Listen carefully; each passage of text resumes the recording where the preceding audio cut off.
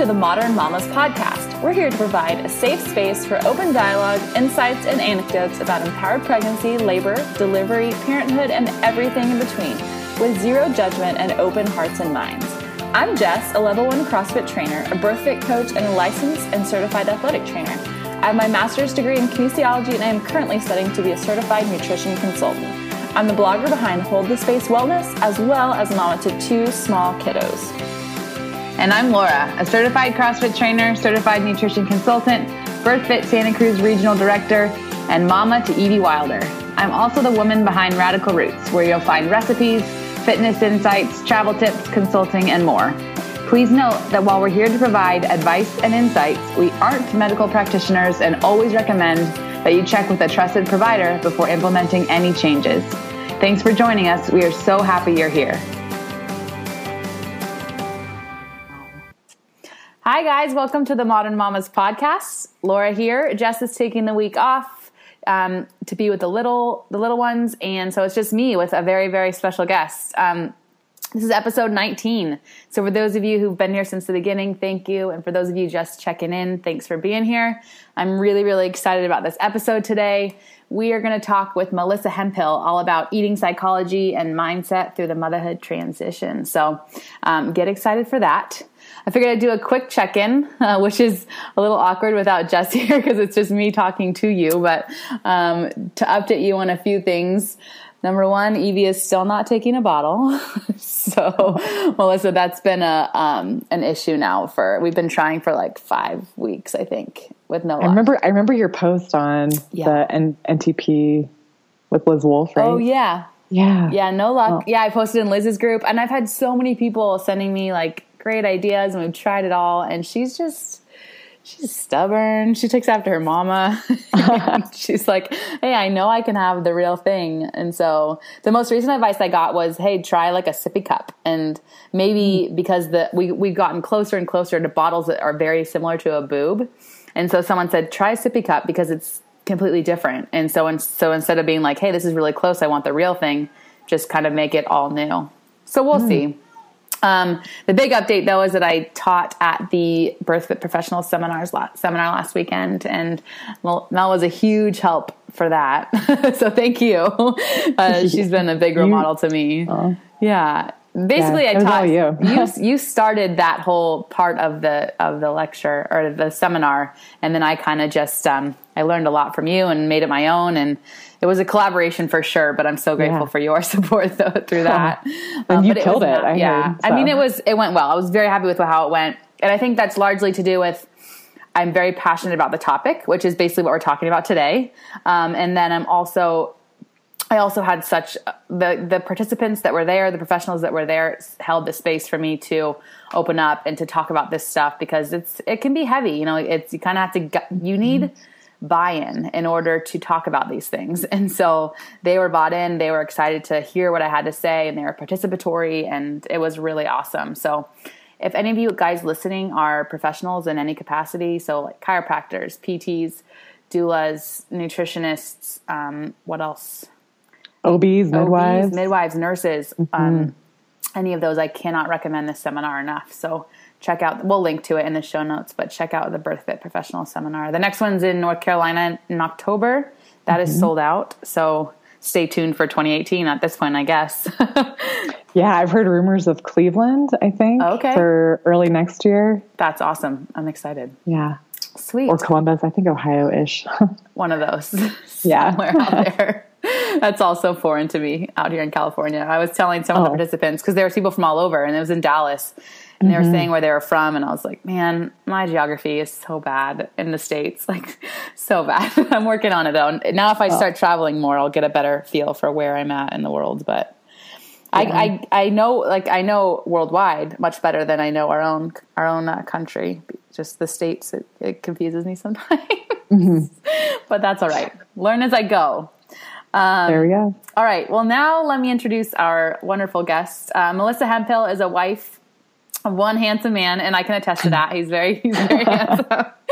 And mom of 3 superheroes and 1 precious angel baby. She graduated from the Air Force Academy in 2011 and is currently a captain in the U.S. Air Force. She has a master's in biology an eating psychology coach certification, and a few CrossFit, weightlifting, and prenatal yoga certifications. Basically, she's a jack of all trades and a master of all as well. Yeah, I'd say so. She has an insatiable curiosity about the world and is committed to being a lifelong learner. She is constantly awed by the human mind, body, and spirit, by the connectedness of everything. Mel's mission is to support women in birth of their motherhood as well as the birth of their children, which I think is magical. I get goosebumps just saying it, actually, because having just gone through it so recently, I do feel like I birthed into kind of like a new state of being as a mom, and I felt very prepared thanks to BirthFit and your support, and I'm excited to dive into how much mindset played into that for me. So we're getting into that a little bit more today. But Mel is also the BirthFit Colorado regional director and a great friend and important role model to me. So super excited to have her on if I hadn't said that enough already. So thank you so much for being here. Yeah, thanks for having me. Super excited. So we like to start with a question. So question for you is, what is something that you're super into right now? It could be anything, like food, clothes, books, movies, whatever, in all your spare time. Yeah. Okay. Actually, this is a really relevant question. So, my big thing right now, I read the Power of Now by Eckhart Tolle recently, and it seems like I'm being called into like more of a spiritual conversation. Yes. And so like really investigating like religion and spirituality, and kind of like where we're really all kind of talking about a similar thing, like a similar experience, a similar like state of being. And I guess personally, maybe just a little bit of frustration with religion and the wall building versus the bridge building. Yeah. And so I've been listening to some really good talks, reading some good books, and yeah, I'm like really into the spiritual conversation and how important that is for us as humans. And honestly, like how big everything seems after, and like how little your problems seem after, like, you know, just looking around, like, oh my gosh, like just thinking of like the quantum physics side of things. Like I'm looking at a mountain outside my window right now, and like that mountain is mass, and it's made of matter, and it's made of atoms, and like it's all energy, and like that energy comes from somewhere, and it's like it is everything, and like the design of it all, and the fact that we're even here right now talking, and we're communicating over the internet, and like all of it, it just, like, the more I stop to think, like, just the more it blows my mind, and the more appreciation I have for like just the universal, the cosmic scale of existence. Everything. So, that is huge. Yeah. I wish that we lived closer so we could just sit down for a coffee and like dive into all that stuff. Cause I feel the same way, especially with all of the, not to get political, but like there's so much I guess just unrest right now. And when I just want to be like, hey, we all kind of are like, we're all on the same page in terms of, or we all could get on the same page if we just kind of opened our minds a little bit to what is really going on. You know, I love it. Cool. And we'll link to that. That book is so powerful. I have it on audiobook and I've listened to it. I'll kind of go in and out of it. It's a great one to have in your back pocket. That's for sure. It's so awesome. Yeah. It's almost like it's so dense. Yes. Like you can't possibly like take everything in that there is to offer like once through. You got to keep going back through it. Mm-hmm. And he reads it on Audible, I believe. And so it's very, it's like meditative, just in the tone of his voice. And it's good. So his transformation is palpable, right? Yes. Like you can hear it. It's incredible.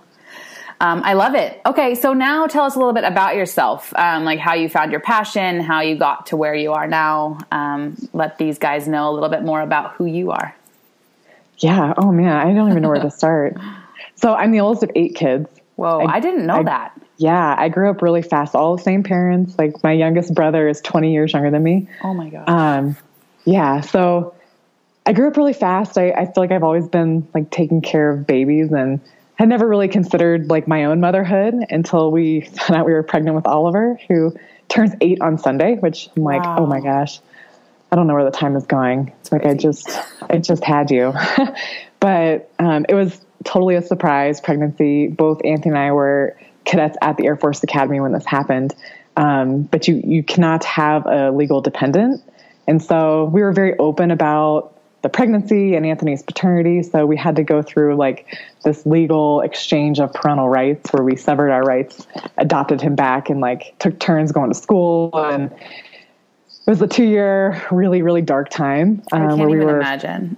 like geographically separated and going back to school after having had Oliver and like not putting him to bed for the first time when it was just like he and I, you know, like 9 months in utero, 9 months postpartum. And like, it was just he and I, like he was my little shadow. We just did everything together. And then to be like a country, like from Florida to Colorado, like that far away, it was really rough. I can't imagine. But like that whole pregnancy, I think because it was kind of within my family circle and kind of within the larger Air Force Academy community, it was kind of a shameful thing, right? Like you like take responsibility or, I was in denial for a lot of my pregnancy, you know, and I thought that maybe if I just wouldn't eat, maybe that would, you know, kind of get me out of the situation but my body was very healthy and continued to grow this beautiful little boy who's now turning 8 years old. And, it's crazy, but I don't have any pictures of me pregnant with him. Really? Like, yeah. I was terrified of labor. I was terrified of birth. I was terrified of becoming a mom. In fact, how old were you again at this time? I had just turned 21. Okay. Yeah. You were a baby. We were young. Yeah. Yeah. And, I remember so we got an epidural because like I just couldn't handle like being in the presence of my own labor. Right. And if you had been denial your whole pregnancy, I can't imagine at that moment you would have accepted the pain that came with labor. Yes. And it was interesting. So a lot of my mom's friends had been giving me books to read to like prepare me for it. And I thanked them and then I just hid them because I didn't want to know. Like I just didn't want any of it. And so during labor, I had an epidural and we were taking naps because we were up all night the night before, just trying to get him from the airport because I wanted to be induced because I needed to have him there because I was terrified of giving birth without him. And I remember they came to just check and Oliver was crowning. And they're like, oh my gosh, we got to get everyone in here. And of course I couldn't feel anything. I had no idea. I just started crying because I wasn't ready. And like, I remember like saying that to the doctors, like, I'm not ready. And like, but yet this baby's coming. And then after birth, it was such a, like it hit me, like the bigness of what had just happened, like holding my child. And it was like, oh my gosh, like I was not ready for this. Mm-hmm. And, it was rough. Postpartum was rough. Like I thought that my parents would feel like more accepting once like the actual baby was there and it wasn't just watching me walk around with a pregnant belly, but that they would have like something to hold, a little boy to kiss and to snuggle. And that's part of them. I mean, yeah, totally. But it was still a really, difficult time for them. And so it didn't really get better at home even after the birth. And so we ended up moving back to Colorado. This is like a really long story of how I got to where I am today, but I love it. What I want to hear. I'm like, I'm taking it all in. But I guess like, I finally realized like, number one, like the standard of care, the support for women who find themselves in a position where they're, you know, don't feel like they're ready for birth, like, or to become a mother or any of it. Like it was such a rocky start. It took us 4 years to like kind of come to a place where we could like talk about having another baby again. And that's when Vivian came around and that was the pregnancy we were excited about. Like we were like, it was, you know, the one that we not that we wanted, but not that we didn't want Oliver, but it was different. It was the energy was so different. Right. Yeah. Like we were open to conceiving at that time. And, this time I started like actually reading up on birth and like how to make it better than what I had experienced the first time. And, I read Ina May's book. So good. And I didn't realize like childbirth could be like cool, like, or, you know, simple or normal or just like a natural thing. It just seemed very pathologic to me when I first, you know, everyone just goes in the hospital because something's bound to go wrong. And, you know, like that was kind of my mindset in the beginning. And, but man, whenever we had Vivian, we had this natural hospital birth and it was amazing because I had set the intention that I wanted to be more present for her birth and I wanted to like feel all the feels and I got that. Like I got all of that. Yeah. Yeah. It's so cool. Yeah. And so it was right then too, that like I was really doing a better job of taking care of myself, right? Cause I wasn't in this really kind of a self-harm mindset that I was with Oliver. And so I just witnessed what, you know, taking care of your body physically, nutritionally, just like being in the practice of visualization and getting into like positive birth stories and like positive birth images, and surrounding myself with people who believed in that innate power of my body, and like how important all of that was. Like I hadn't really seen a chiropractor, I think, at that point, but I was kind of in the practice of the other pillars as well. But yeah, and it was then when I found BirthFit, which was like, geez, back in like 2013 or something. Like it was. This was after Vivian, right? Yeah. So that was pretty cool. And that's about the same time, I think, when Lindsay Muma found her and basically told Matthews, like, how do we make this big? And so I was fortunate to be part of like that first little group of women who started taking like the BirthFit philosophy out into the world. And so I'm still in the Air Force. I went back and I graduated, and I've been training. I've done like some CrossFit stuff and competed, and I've done some strongman and competed there. And I just pregnant, right? Didn't you compete while you were pregnant? Yeah, that was like pre some of the more recent like realizations, mind shifts. Yeah. So like with Vivian, I did like a hang snatch I was maxing a hang snatch at like 39 weeks pregnant. Oh my God. What business do I have lifting a freaking barbell that far out around my belly? I mean, just like, there's just so much more, right? It was more of an ego thing at that point. Like, let me show you how fit I can be while pregnant versus what is truly an appropriate movement for birth. Mm-hmm. What is going to actually make this birth better? What will set me up for postpartum better? Doing a snatch with a barbell is actually not one of those things. And I learned a lot from you in that regard. Cause we've talked about the separation between that pregnancy and then the next. And I really took that into my pregnancy because I love Olympic lifting. It's my favorite. Yeah. I would do it every single day if I could. I have in the past, and I've hurt myself because of it. And so for me, it's like the second I noticed my bar path changing, I stopped. And that was largely because you inspired me to do so. Because what I kept hearing is your voice in my head, like, hey, think of this as an opportunity to kind of like reset. And I've come back to it now, and everything feels so good. My positions are better. I've gained more posterior chain strength during pregnancy. I think partly counterbalancing the belly, and then also working a lot on box squats and whatnot. And so now coming back, like I feel my position in the bottom is better. Like everything's just better. And so I'm so grateful that I took that time away. Oh. It's pretty awesome. Yeah. And I think we're afraid of losing it or something, but you're almost more likely to lose it if you use bad form and pull around your belly and whatnot, because now you're going to come back with bad practices and bad habits. Exactly. And like virtuosity, I feel is extremely important all the time, but especially during pregnancy. Like, why would you not do a movement to the absolute best quality that you possibly can? And so, during pregnancy, when virtuosity is not attainable for a specific movement, just alter the movement so that you can maintain virtuosity. Yeah. So, yeah. Yeah. And it's a good lesson coming back too, because, I'm just starting to take classes again. I've been training on my own, slowly easing back, BirthFit postpartum programming, and then just starting to take classes. And I took a class on Tuesday after, being gone for 4 days for the BirthFit seminar, and came back and just like went at it. And it was back squats and E-mama, back squats and wall balls. And the next day I could hardly walk. And I thought to myself, like, what was I thinking? It's better today, but my legs were so sore. And mentally I could do it. And even physically I could do it, but I haven't pushed that hard at those weights in a long time. So it was a good lesson for me, and, practice what I preach, and there's going to be ebbs and flows, and no one's perfect all the time, but it's a matter of like, don't try not to make the same mistakes more than once. So it's good. And it's amazing. Like postpartum, your recovery, your ability, like the rate at which you can recover just gets better. Like I felt like every week I noticed the difference. Yeah. And so like, it just, like it was just a data point for where you were in that particular snapshot of time. But I'm not hurt, it's just like, it's a soreness. It's like, I haven't felt in a long time, and maybe it's a good thing. I mean, in a way, cause it's like, oh yeah, that's what this feels like. Yeah. But, I'm coming at it in a much better place because, little ones, can you hear her? Little one's crying in the background. I hear, yeah. This audience is pretty used to her making noises, but,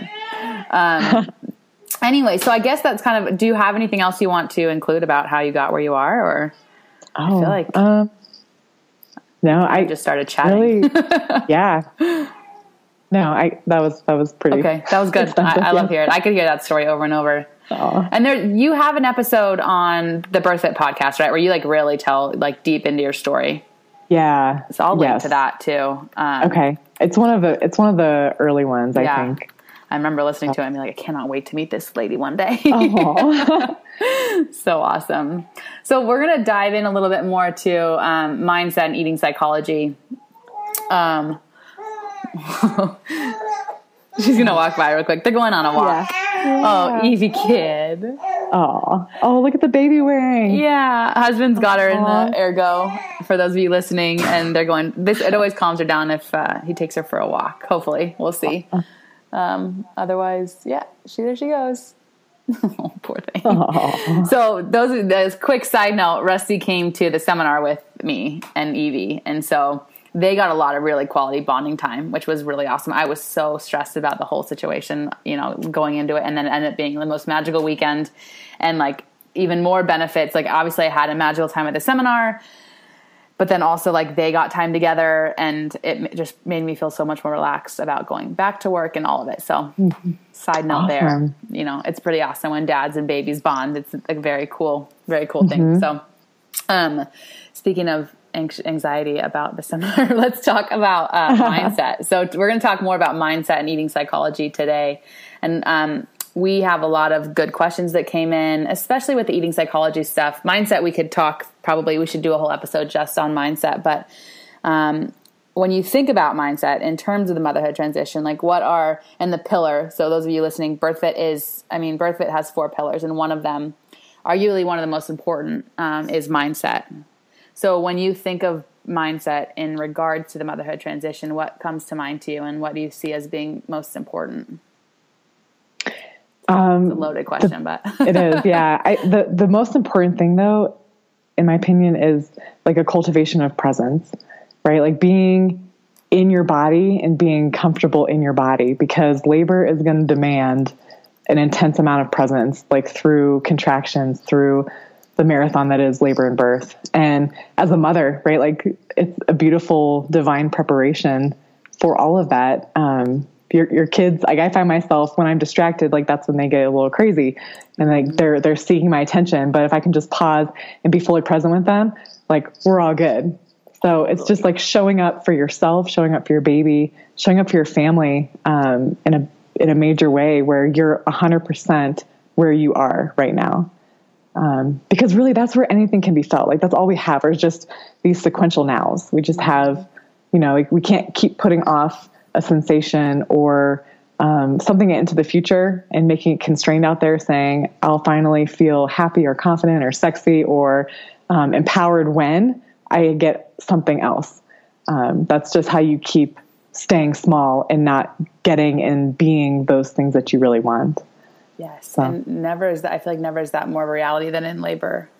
Because you can't escape it, and it is now. So cultivating that mindset and that practice while you're pregnant and even preconception, I think is so important. I love it. That totally really awesome. And what's awesome, like kind of like a beautiful byproduct, like an evolutionary byproduct even of presence, is the downregulation of the sympathetic nervous system, where you can actually be in the state of growth, restoration, healing, which happens to also be optimal digestion and metabolism, right? Like if you like kind of tie the eating psychology back into it as well, like the state of your mind, the state of your body and how it's being stimulated like by the nervous system matters.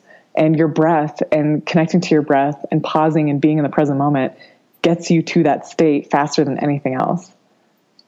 Yeah, it's amazing. And I love how these two tie in, because a lot, we get most of our questions that came in were actually, I think maybe all of them were involved with food, because those two things are so closely intertwined, and especially throughout the motherhood transition, because preconception, a lot of moms are concerned with like, what can I eat to make sure my fertility is at its best and so that I can conceive in a healthy state. And then when you're pregnant, there's everything from, you've got aversions and morning sickness and cravings, and you're also worried about putting on too much or not enough weight, and then nourishing the baby. And then postpartum, we want to bounce back and get our bodies to look a certain way. And all of that is so tied to an emotional space. So segueing into that, so you have a certification, you're a certified eating psychology coach. Yes. Yes. So what did that process look like? And what does eating psychology, mean to you now that you've been through all of that and you've taught it now for a little bit? So I heard Mark David, he's the founder of the Institute for the Psychology of Eating. I heard him speak on a podcast, and I think he might have like plugged his book at the end. It was called Nourishing Wisdom. He's also the author of the Slow Down Diet. And so I was like blown away. Like I felt like he was talking directly to me during this podcast about like all of the who you are as an eater side of nutrition. Cause right, everyone's hyper focused on the what to eat. Just tell me what to eat. Tell me my macros, tell me my calories, tell me my heart rate. Like we just want something tangible to hold in our hands. And we dismiss the who you are. We dismiss like the psychobiology of the coming to a meal and eating. And like, what's the reason before that? Like, what's the divine message and potentially these negative symptoms? How is this, it could be like what you perceive as a problem, but like, how is this actually your body's solution to returning to homeostasis? And we do this from an emotional standpoint too, not just physical. So you think of homeostasis as maintaining like body temperature or osmotic pressure, or, any like blood pH, like any number of things. But we also do this when we're feeling very much out of balance in an emotional capacity, like overjoyed or grief or anger or fear. Like we choose different foods from a different state of being. And in a lot of ways, it's because those foods create a specific like biochemical response in the body that gets you to the feeling or back to that homeostasis that you were looking for. And a lot of this doesn't happen at like the conscious level. No one knowingly says, I'm going to eat a quart of ice cream so that I feel loved. Like we don't say that, right? We just start going to town on a quart of ice cream. And then we start making ourselves wrong and guilty for having done it. And the reality is it was just an experience. It was just your body's solution to it. And it doesn't have to be tied up into morals. It was just potentially an ineffective choice for whatever the actual problem was. I love that. I love the switch from, and this is still so fresh in my mind from the seminar, but the switch from food as moral, good or bad, to food as effective or ineffective. And like you just said, that eating the ice cream doesn't make a person bad, and the ice cream itself isn't a bad thing. It's just not necessarily an effective way to find the love that whoever is eating the ice cream was seeking. And I think that's huge. I think I know I spent a lifetime almost doing that, where I equated food to morality, in some regard. And, I spent a long time as a vegetarian, and to me, eating meat it was bad. It would make me a bad person, and not because, I guess just, I had it so ingrained in my mind that especially like red meat and egg yolks and stuff were bad. And that's so much a product, I think, of society and what we're told from a very young age. And I find that pretty fascinating too. Yeah. It's interesting. I've been thinking more about this as well. Like, why do we do that? Especially if it causes more suffering. And I think it's an oversimplification, right? Like as humans, we've got a lot of stimulus coming in. We need to quickly categorize things and make that judgment and then move forward. Like we're meaning making machines. We put a stamp on it. We're like, hey, that goes in this box, that goes in this box, and life marches on.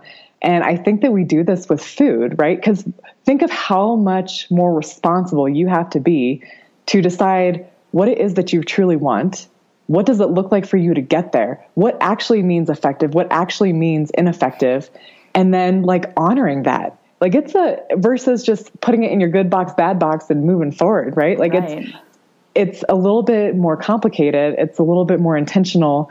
And that's something that I've been thinking about recently. Like, man, part of me, like, why do we punish ourselves? Like, why do we seek language and behaviors that ultimately causes more suffering? Yeah, it's a very interesting thing. And then with the onslaught now of social media and all the images and all that, it makes it even more so, where you eat something and then you go on Instagram and you see some woman with like the quote unquote perfect body, and then you feel even worse about the decision that you made because now you have something to compare it against right away. Right. And we get so much feedback through those avenues as well. And so you can put like a picture of a meal that was like really, really healthy. And now you're not only getting the feedback in your own mind thinking I did good, but then you get all these other people providing some sort of feedback or a picture of your body, you know, and we're not only dealing with our own morals, but then with what other people put on us in terms of what they see as moral. Yeah, like an agreement. Like there's a collective agreement of what is morally good with food and body and what is not. Yeah, and that is tough. So interesting. Yeah, and then you take all of that, which just to a quote unquote normal person is difficult, and then you add in this motherhood transition, where now there's a whole nother life dependent on you, and then also all this pressure from society and within ourselves to look a certain way or not gain a certain amount of weight or, you know, be perfect, which is again exacerbated by social media. So I kind of want to dive into this in each phase of that motherhood transition, starting with preconception, because I know for myself, I went through a phase where I had no cycle for a really long time and no period. And so I put so much pressure on myself to get my period back through food. You know, I was just going to nutrition harder. I was going to eat more grass-fed liver, and I was going to, you know, try all the superfoods and make the shakes and get all the supplements, and it still wouldn't come back. And it wasn't until I really focused in on my mindset and being present and creating a mindfulness practice that it finally came back. And in fact, when my period did come back, I was much less focused on getting in like the quote unquote superfoods. I was just eating kind of what I felt like eating, kind of in a celebratory place in my life, and still high quality, but you know, not focusing so much on it. And it's amazing to me that that's what brought it back, you know? And so I guess my question for you would be, have you worked with, or what are your thoughts about that phase specifically for women who are trying to get pregnant and the psychology of eating behind that? Yeah, 100%. That is huge. And I love what you talked about, like until like, even though you were eating like all of the right things, right? Like all the things that would be fertility promoting foods, there was still something that was not like helping, like unlocking that fertility for you. And this is the part where like we can like nerd out a little bit on the science of like stress chemistry, because let's say you and I sit down and we eat liver and, you know, what, like a beautiful meal, right? Like it's extremely nutrient dense. Sardines and liver and coconut oil and yeah, just like straight fat. That's what we're going to eat. And of course fiber too, right? Right.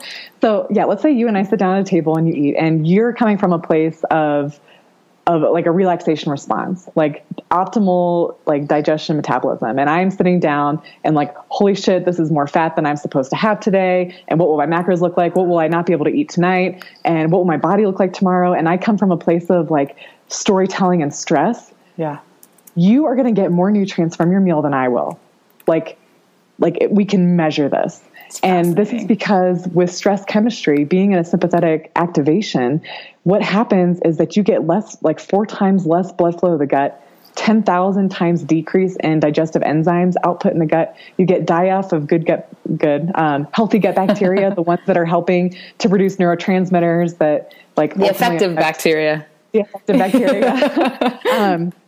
You get like mitochondrial impairment. You get like decreased efficiency of gas exchange. You get inhibited metabolism. You cannot get all of the same nutrients from that meal in a state of stress. So you could be eating all the right things like till the cows come home, but if your body is in a chronic stress response, a lot of those nutrients are going into the toilet. Yeah. Like they're not sticking around. You don't necessarily have the resources to gather all the nutrients that you're supplying to your body. So it 100%, it's like not an airy fairy thing, right? Like it's really grounded in science. And at the same time, like, how do you tell someone, like, you can't just say, stop being stressed when you eat. Stop stressing about food. Like, yeah.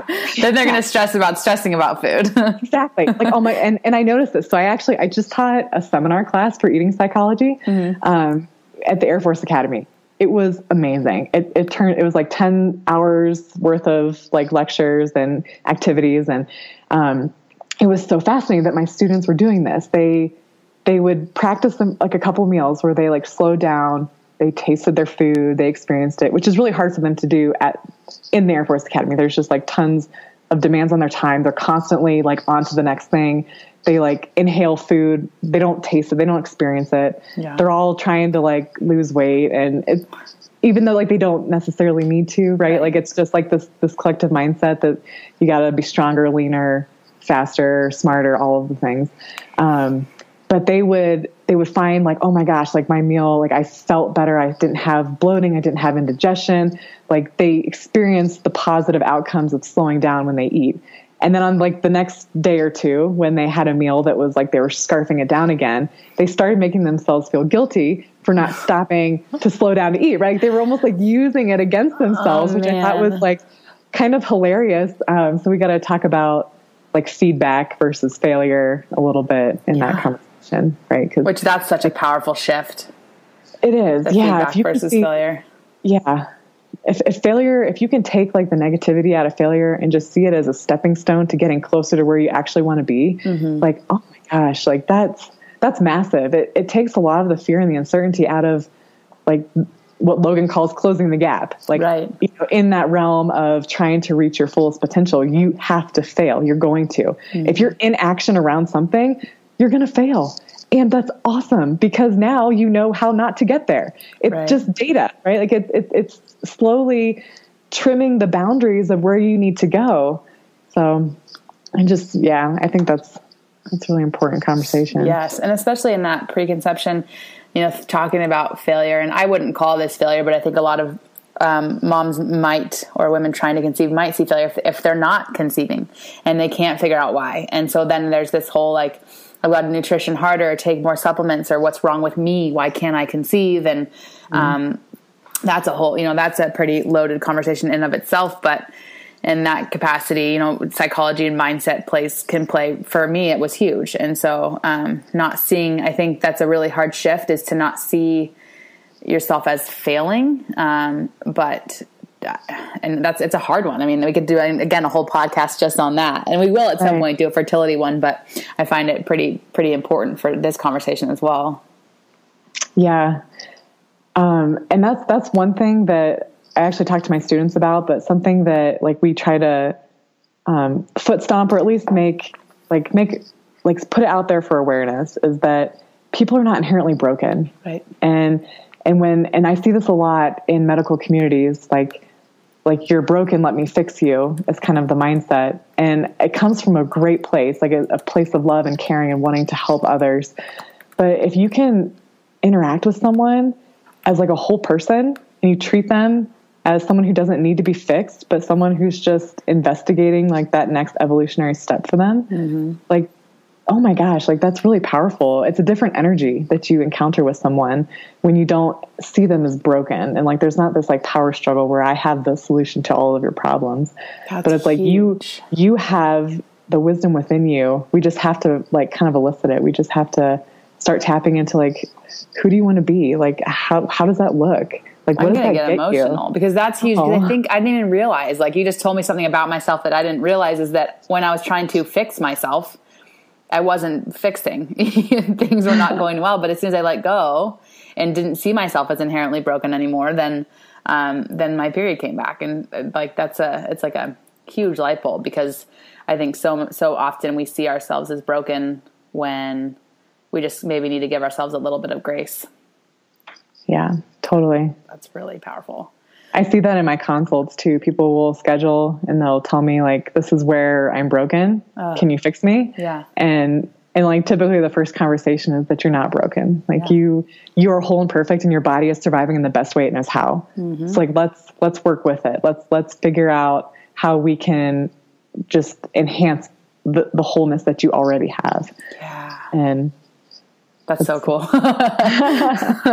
Wow. Okay. So then moving on to pregnancy, taking kind of the same concept of eating psychology into pregnancy. So now I'm pregnant, let's say, and I want to eat all the best things for my baby, but then I'm also throwing up, and I also have all these weird aversions, and I also want to eat donuts, and that's it. Just donuts all day.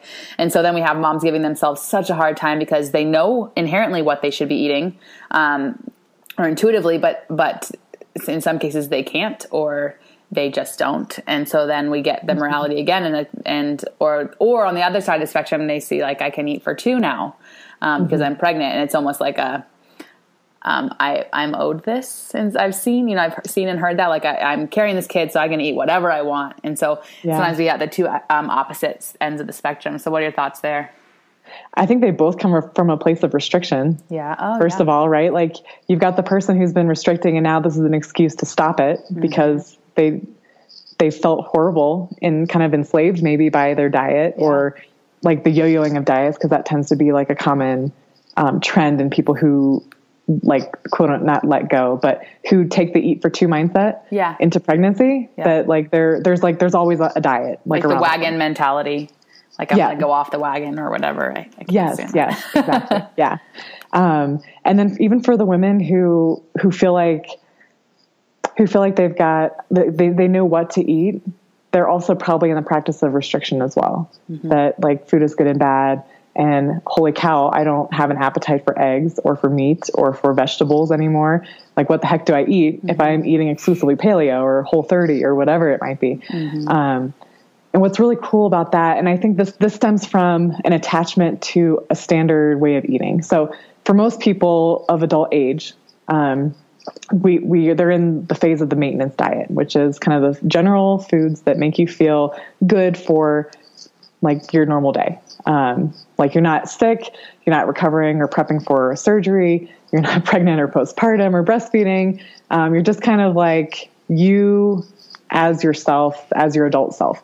But if you think about it, the needs of you as a person have changed so much from when you were a baby, right? Like if you look, like think to your infant Laura self, right? Like what were your nutritional needs? What about like the 8-year-old going through the growth spurt? What were her nutritional needs? What about like the pregnant versus the postpartum and breastfeeding Laura versus like going to be the 90-10, like the 98-year-old Laura, you know, like it changes. Like we don't need to stay attached to one specific way of eating and then make ourselves bad for not like sticking with it. And what's really, really particularly interesting about that first trimester is that this is like an evolutionary adaptation, that we avoid foods that might contain an infectious disease or a bacteria that might cross the placenta and cause harm to the baby. We are driven to avoid those. So when all you want is crackers, chances are you're not going to encounter listeria in crackers. Like that's just how that goes. Right. But like if you're having raw eggs or raw meat, or even just like kind of a fresh vegetable, it still might not sit well with you because we are driven to be averse to those, especially during the most vulnerable time of fetal development in that first trimester. So it's how cool, right? Like it's instead of it being like, I'm broken because I can't eat eggs, it's like, wow, look at my body protecting baby and like we can make through it. We can survive this period of time. Like it's just a season. Yeah. So, yeah. And Gina's got some like really good, like advice and stuff for particularly for that first trimester. If she's really sick or like really like cannot handle any protein, we're basically either just putting Band-Aids on it or we have mom eat as nutrient dense as possible when she feels the best during the day. Yeah. So you just kind of like work with your body, and again, like how amazing, what a divine preparation for labor and birth. You know, like I went through a phase where all I could eat was scrambled eggs and toast and butter. So, you know, and this is what I talk to the people I work with about, the moms I work with about as well, is like, so I'm going to choose like a high quality sourdough or gluten-free bread that I know is going to sit well and it isn't going to be like, have a bunch of weird processed stuff in it. I'm going to pick pastured eggs and I'm going to get grass-fed butter and I'm going to eat that all day. Because that's what works, you know? And I'm not going to eat greens for weeks. Craving. You did you? Yeah. I wanted salt on everything. Egg sandwiches. Oh, yeah. Yeah. And salt. That's, sea salt. Like a redhead. Maybe. Rusty has probably never cooked so many scrambled eggs in his life. That's like all I could eat because I was really, really sick. But again, I had like, you know, the birth fit mindset where do the best I can with what I've got. And that's one thing I'm grateful for is I never beat myself up during pregnancy because I had kind of like walked through this and I understood also that, you know, it's a phase and I've had a whole lifetime of eating ahead of this. And so this one little phase of life or pregnancy or whatever, like I'm not going to eat a vegetable and everyone's going to be okay. Yeah. Versus like trying to force it down and then feeling worse. And so again, I think it comes back to like giving ourselves a little bit of grace in those periods. So then what are your thoughts on cravings? And it's like, I guess this, because we know, I mean, we could talk about the nutritional needs and how cravings can potentially tell us something. But then a lot of times women will either like dive into those full steam ahead, and sometimes maybe not make the best choices, the most effective choices, or they'll deprive themselves from things they might be craving because they think that it might be good that it might be bad or good to avoid them. So what are your thoughts there? Yeah. I'll probably leave like the truly nutritional need craving, like to someone else to discuss. Yeah. But oftentimes if there's a craving, I recommend just pausing and connecting to the breath to see what it is that you truly need. And like, ask yourself that question. And when you get into that state of wisdom, of relaxation, like you might be surprised what comes up for you. And like, it's nothing that I could just say right now, like, oh, ice cream means this and potatoes mean this. Like right. It's completely different, and it manifests differently for everyone. But if you can like get clear. So like, for instance, when I was pregnant with Hank, I never really had cravings, but this one time, like I really needed like a broccoli cheese bowl at Panera Bread. Like I don't eat that. Last time I ate that was like 12 years ago or something. Oh, funny. But if I had actually paused, and I didn't do this before, I did afterwards. But if I had paused to ask myself what I truly needed, I really needed like a little bit of nostalgia. Yeah. Like I was seeking kind of like a time of life where like I had community, and like that reminds me of my family, and it was warm and it was filling and grounding. Like that's what I was after. And I didn't have to go eat it to like get nostalgia. Like, I mean, it helped to an extent, but then I didn't feel good afterwards because I don't eat gluten anymore, or like my dairy, it was not like high quality necessarily, the dairy that I normally eat.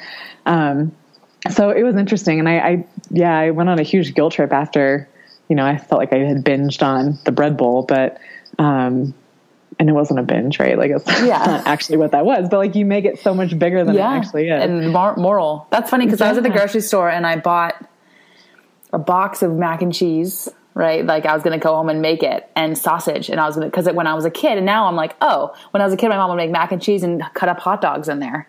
Yeah. And because I was like, why? I didn't actually eat it. By the time I got home and everything, like it had all passed, and it's probably still in our pantry, but, and now I look back and I'm like, okay, that explains it. I got in like chicken apple sausage and this like Annie's, mac and cheese, gluten-free mac and cheese. And, maybe Rusty ended up eating it, but that must've been it, like a nostalgia thing. Yeah. So funny. And it's interesting. And it's always different. And like, I think I told the story about like kind of finding myself in front of the refrigerator or the freezer, like ready to just go to town to like a pint of ice cream. Yeah. And one time when I actually paused and took some deep breaths and was like, what do I need right now? It was a hug. It was just a little bit of love. Right. And like the ice cream wasn't going to give that to me, but I felt like I needed it. Like I craved it because I was actually craving love.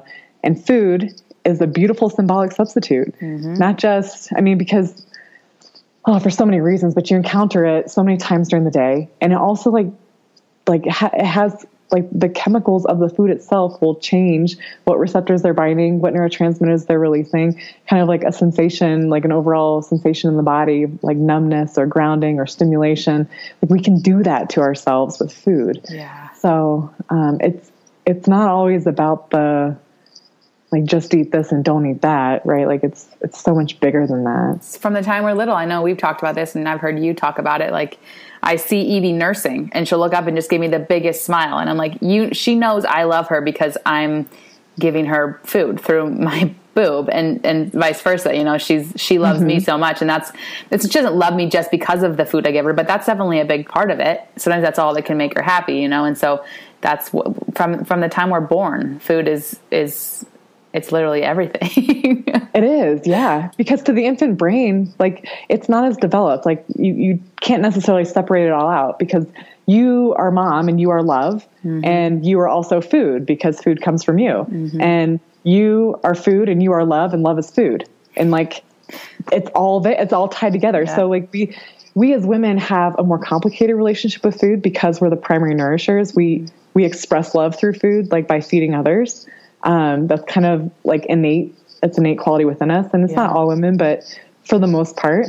But men too, right? Men take that same wiring with them into adulthood, where food means something. Anytime that you eat for something other than hunger, whether you realize it or not, like you're emotionally eating, and we're emotional beings, and so we emotionally eat. Like that's just part of it, and it's just something to be aware of. Yeah, I think that's huge. Because I know for myself, I I couldn't eat a lot of things when I was pregnant. I was sick through a lot of my pregnancy. I couldn't eat big meals. And so once Evie arrived, like I was starving, yes, because of breastfeeding, but I was eating like all healthy stuff, but a lot. And so it was like a celebration for me. And still now it's like, okay, I should probably start weaning off, but like every night we eat dinner early and then she nurses all evening. And then by 8 o'clock, I'm like, okay, where's my like coconut ice cream and cookies and whatnot. And it's become now like a ritual. So this food has become like every evening dessert because I'm hungry because I've been nursing, but then we've already had dinner. So now it's time for sweets. And we get into these like habitual kind of ritualistic we use food as celebration or food as, you know, all of that. And so I find it just super fascinating and I can see myself in that. And at this point I'm kind of like, yeah, I'm rolling with it. Yeah. But, postpartum is a whole nother ball game just in terms of, I mean, now you can maybe eat things that you couldn't eat before because you were sick or for whatever reason. And it's a time to celebrate, but then also we're being told we need to bounce back and, you know, lose the baby weight and all that. So I think of all the three, postpartum might be the toughest on a lot of women in terms of like beating themselves up, because they have expectations or other people have expectations of them. So what are your thoughts in that one? And I know we've talked about this offline just in terms of like, you know, the struggles that women go through. So I'm curious to hear more. Yeah. Specifically with like, the wanting to get the pre-baby body back. Yeah. Let's dive into that. That's a big one. It is a big one. And it's hard. Like every pregnancy I've had, like it comes up, like even with Hank, right. After having like the most birth fit pregnancy and birth and all of that, like it's still like you look in the mirror and I remember like immediately after birth, you're like, where'd my belly go? Like, oh, the baby's here. The baby's, you know, like, and you're just like in awe of like everything. And then it only takes a couple of weeks and all of a sudden you're like, oh, but this is fast. This is still here. Yeah. And it's like, oh, that's so crazy that like I would already start to judge that this body that just spent 9 months growing another human being who's now like over here taking a nap. Like it's crazy. So, I think the biggest thing for the postpartum woman, especially when it comes to food, because the food will follow, like the choices that she makes around food is going to follow kind of where she's at and like what her goals are, what her desired outcome is for her body and for how she wants to feel. So I would get mom to like connect with her postpartum body because we talk about the analogy of if you got to like get in the car to go from point A to point B. Like you can't stand outside the car and say, I want to get to point B, but I'm unwilling to get into the car here at point A. So the same thing is with your body. You want to get your body to a different place. You have to be in it. You have to be embodied. And the way that we do that is through a state of presence, which is kind of another recurring theme. But through a state of presence and a state of appreciation, because really what you focus on expands. And if you look at your body and all you see is all the negative things, all the things that you wish were different, like that's what you'll see everywhere you go. And really how you feel is like kind of a projection of how you appear to other people. So everyone thinks that once I look a certain way, I'll feel a certain way. But really it's like how you feel is how you look. If you feel confident and sexy, people like experience that. They see that in you and they respond to it. Like so back when I was like really neurotic with my food and like kind of wrapped up in a lot of disordered eating, like there's pictures of me and like my smile's like it's really, it's really gross. Like, it's just like, oh, like you can tell I'm uncomfortable in my body. Yeah. And then this is like, I first noticed this on like the first few nights that I ever drank, which was like much later because I was pregnant with Oliver when I turned 21. But on nights that I like had a drink or two and we took pictures of all the girls, I was like genuinely happy. Yeah. And like the smile was different. My like aura was different in the picture. And I was like, that's so weird. Why is it when I drink that I seem prettier than when I'm not drinking? And I realized it was because I'm in like uninhibited, like with alcohol, I mean, chemically, right? But at the same time, like I can create a sense of like showing up as my fullest self, like a full self-expression, a full state of empowerment. And I don't have to have alcohol to do that. And it really just takes getting connected to like what's important to you, what it is that you want to feel, and then being in action around that. So for a postpartum woman, she might say, well, I want to lose this baby weight. I want to lose 10 pounds, 20 pounds, whatever it is. And it's like, okay, so what will having that weight unlock for you that you don't currently have access to? And she, typically she's not ready for that, right? Because it's just, it's the shallow goal that she's after. She's like, well, then I'll be able to fit into my jeans, or I'll be able to, I'll feel better about myself if I'm skinnier. I'll feel healthier. It's sometimes something they'll say. And I'm not saying that those are bad goals at all, but like, okay, now what will that get for you? Like, what does having your jeans back, what does having a feeling of being healthy, like, what does that actually unlock for you? Does it unlock more time with your kids? Does it unlock like a sense of, being in action around maybe like going on a date with someone, or maybe it's, pursuing a degree? Like, what is it that lights you up? And how do we make that a reality? Because really, food tends to be kind of a scapegoat or kind of a proxy of getting those things, even though it's not necessarily going to get us closer to maybe leadership or closer to the degree that you want, or a state of empowerment. Like, it's so interesting, like the things that we will use food for.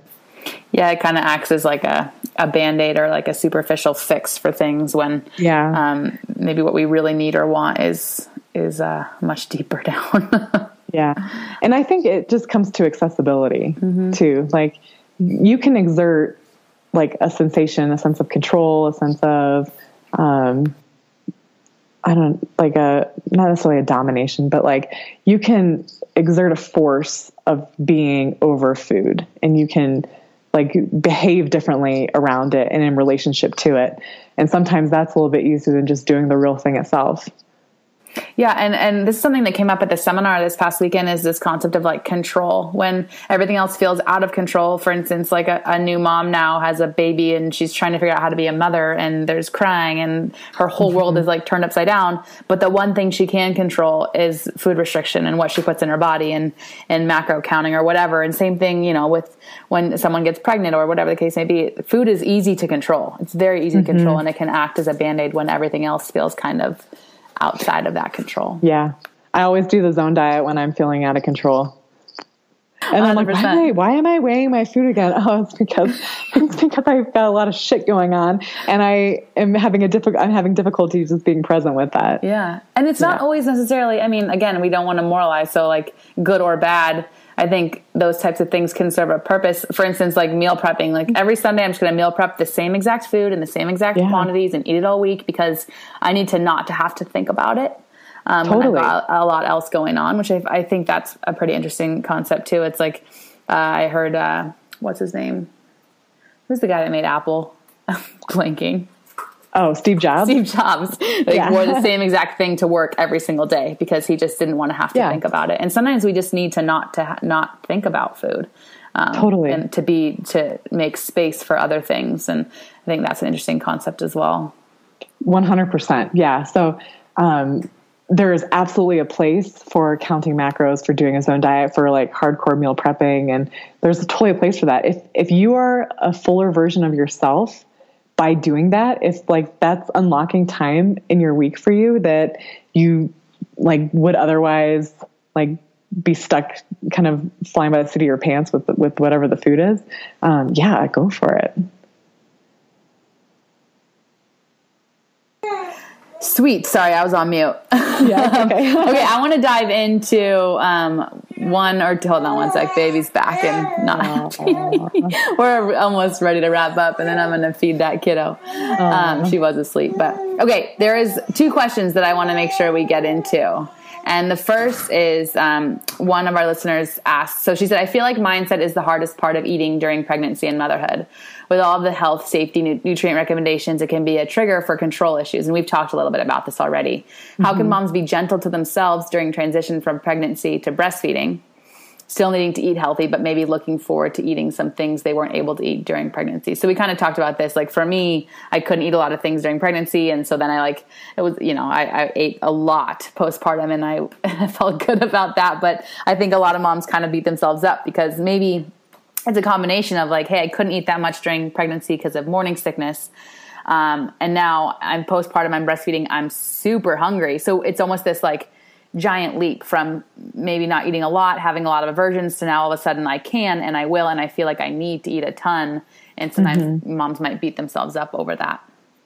Like just, wanting more quantity of food.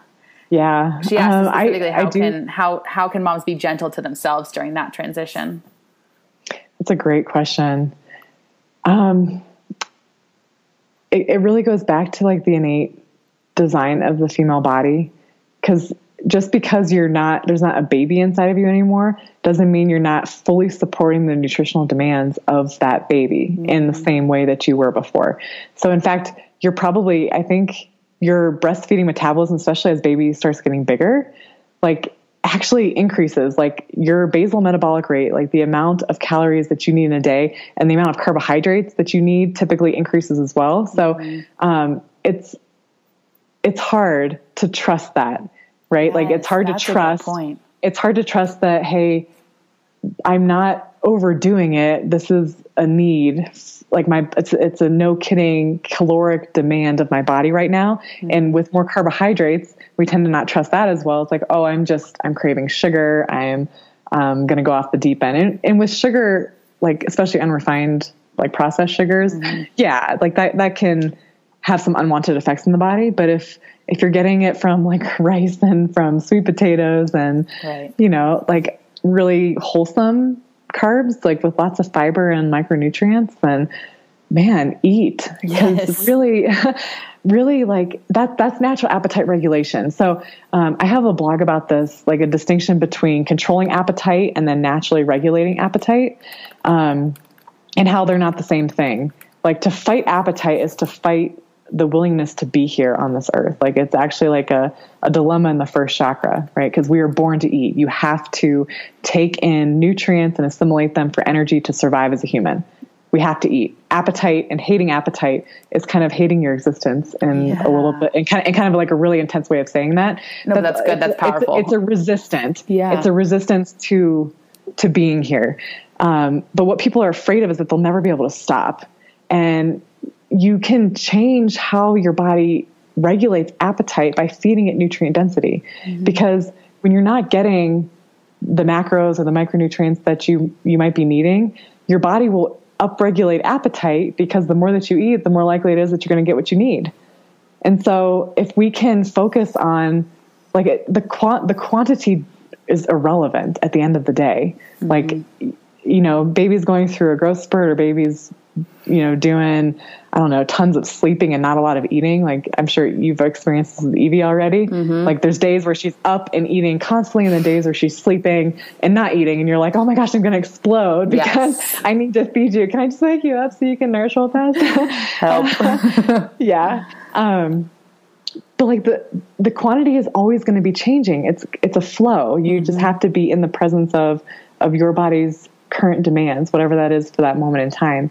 And we can do that through getting high quality foods and a lot of colorful foods and just the nutrient density. And so we can regulate appetite in that way. And so if you can settle into, I trust my body knows what it needs to supply, to fuel both baby and I trust that it knows when it's had enough, because I'm feeding it, a huge variety and spectrum of macronutrients and micronutrients.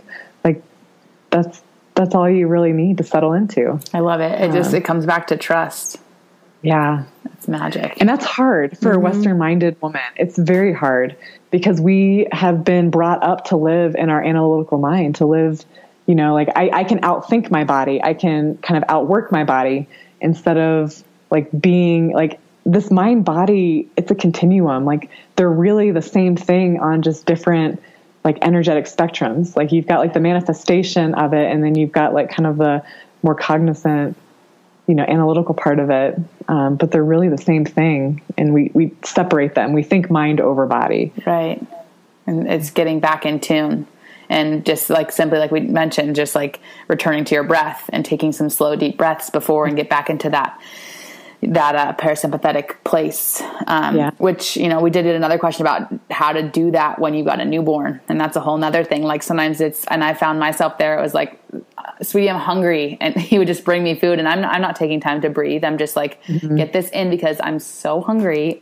In the middle of the night, like go grab me a Perfect Bar because I am going to die. I mean, not really, but you know what I mean? We get that place where it's like, especially when we're super stressed because baby's crying or we've got a newborn and we can't put her down or she needs to feed right now, but I also need to eat and I'm dripping egg yolk on her back. And so it's like, the question was any tips for getting into that rest and digest mode while with a newborn, especially in those first weeks. That's an interesting one. Yeah, that's rough. So I guess my piece of advice would be to, you know, continue the trust and the gentleness here as well. Just because you scarf down something because you're starving doesn't mean that it's bad. Like you're going to get nutrients. You're going to get some nutrients. Like it's not like it's all for nothing. Right. But really like it doesn't take a whole lot. Like it doesn't take like 30 minutes of meditation to get into that rest and digest mode. 8 to 10 slow, deep breaths will get you there. And sometimes even if like that seems like a tall order, just like elongate your exhales. So like you have to breathe anyway, make your exhales a little bit longer. And, that's one way. Like, so Stephen Porges talks about it in his polyvagal theory, like some of the resources that we have to get into like optimal, digestion, basically optimal, like nervous system activation as far as autonomic nervous system goes. And he says that, sounds and breath and postures get us there. So if you've got baby, posture's kind of limited. Sounds, singing, actually, right? Like has the long exhales. Like that's kind of by virtue of what singing is. Singing will get you there too. So sing songs to your baby. Like how cool is that? Like you can make it for both of you. Yeah. Just elongate your exhales or even go back to like some of the labor techniques where you do like they call it like the raspberries, right? Like the horse lips. Yeah, do that. Just like something that can, it's for you, right? And it's just like a handful of breaths that way, or a handful of sounds, or one song, or something. And I find that when I do take time to do that, whether it's before eating or not, like it's nice to tune into your baby too. And she'll like look at me and tune into me. And so then you have not only, it's like a 2-for-1, you're going to get in a better place before you eat the food, but then also you can tune in with your little one as well. It's pretty awesome. Totally. 2-for-1, 2 birds with 1 stone.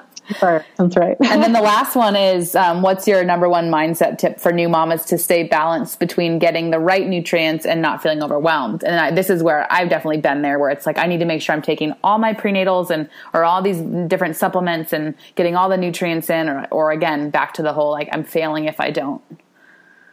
Yeah. So it's a balance. It's a fine balance. I'm curious to hear your thoughts on that.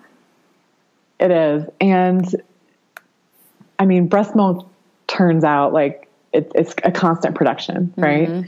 And so basically like whatever you ate, you know, the 6 to 8 hours beforehand kind of ends up in your breast milk, or maybe 4 to 6 hours. I'm not sure what the actual timeline is. Yeah. But it's constantly different. Like if you have a meal where you're like missing an entire group of macronutrients, that's okay.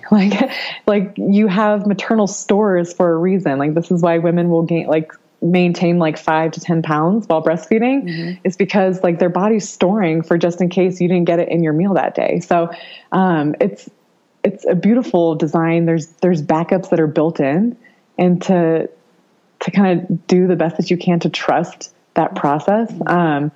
But yeah, it is a little nerve-wracking when you want to be the best mom that you can be. And I think if you can kind of tease apart that positive intention, like I'm doing this because I want to show up and be the best mom for you as my little baby. And you don't have to like shame yourself or guilt yourself or like spend so much life force into getting every specific gram and like microgram of whatever it is. You don't have to do that to maintain that positive intention and to do the best that you can with what you currently have. So sometimes like you're on a road trip and all that's between you and like your next stop is like fast food. I feel like that's like always where we are. Like we're somewhere in like North Texas and it's like, is there literally anyone that grows a vegetable around me. All I see is corn. Yeah. Yeah. Oh, yeah. And so, then Anthony's like, oh, you can get a salad. We'll stop. I'm like, oh, I don't want food miles, the quality. Yes. It's the best that I've got, and that's okay. Yeah, so, totally. Yeah. I couldn't agree more. And then, coming back to the concept of like, if you're putting so much energy into worrying about getting all the little micronutrients and macronutrients, and imagine how much energy that's taken away from you, like showing up for your little one. Totally. We want to make sure that energy is equally balanced. And so getting stressed and overwhelmed about what we're eating, is taking away from your ability to be there for and enjoy and soak in those moments and those, all the little things. That's really what matters. And that's why, and it's like it all comes full circle. The reason why you're so worried about what you're eating is because you love that little one so much. Mm-hmm. So just love them back, and then it'll all be okay.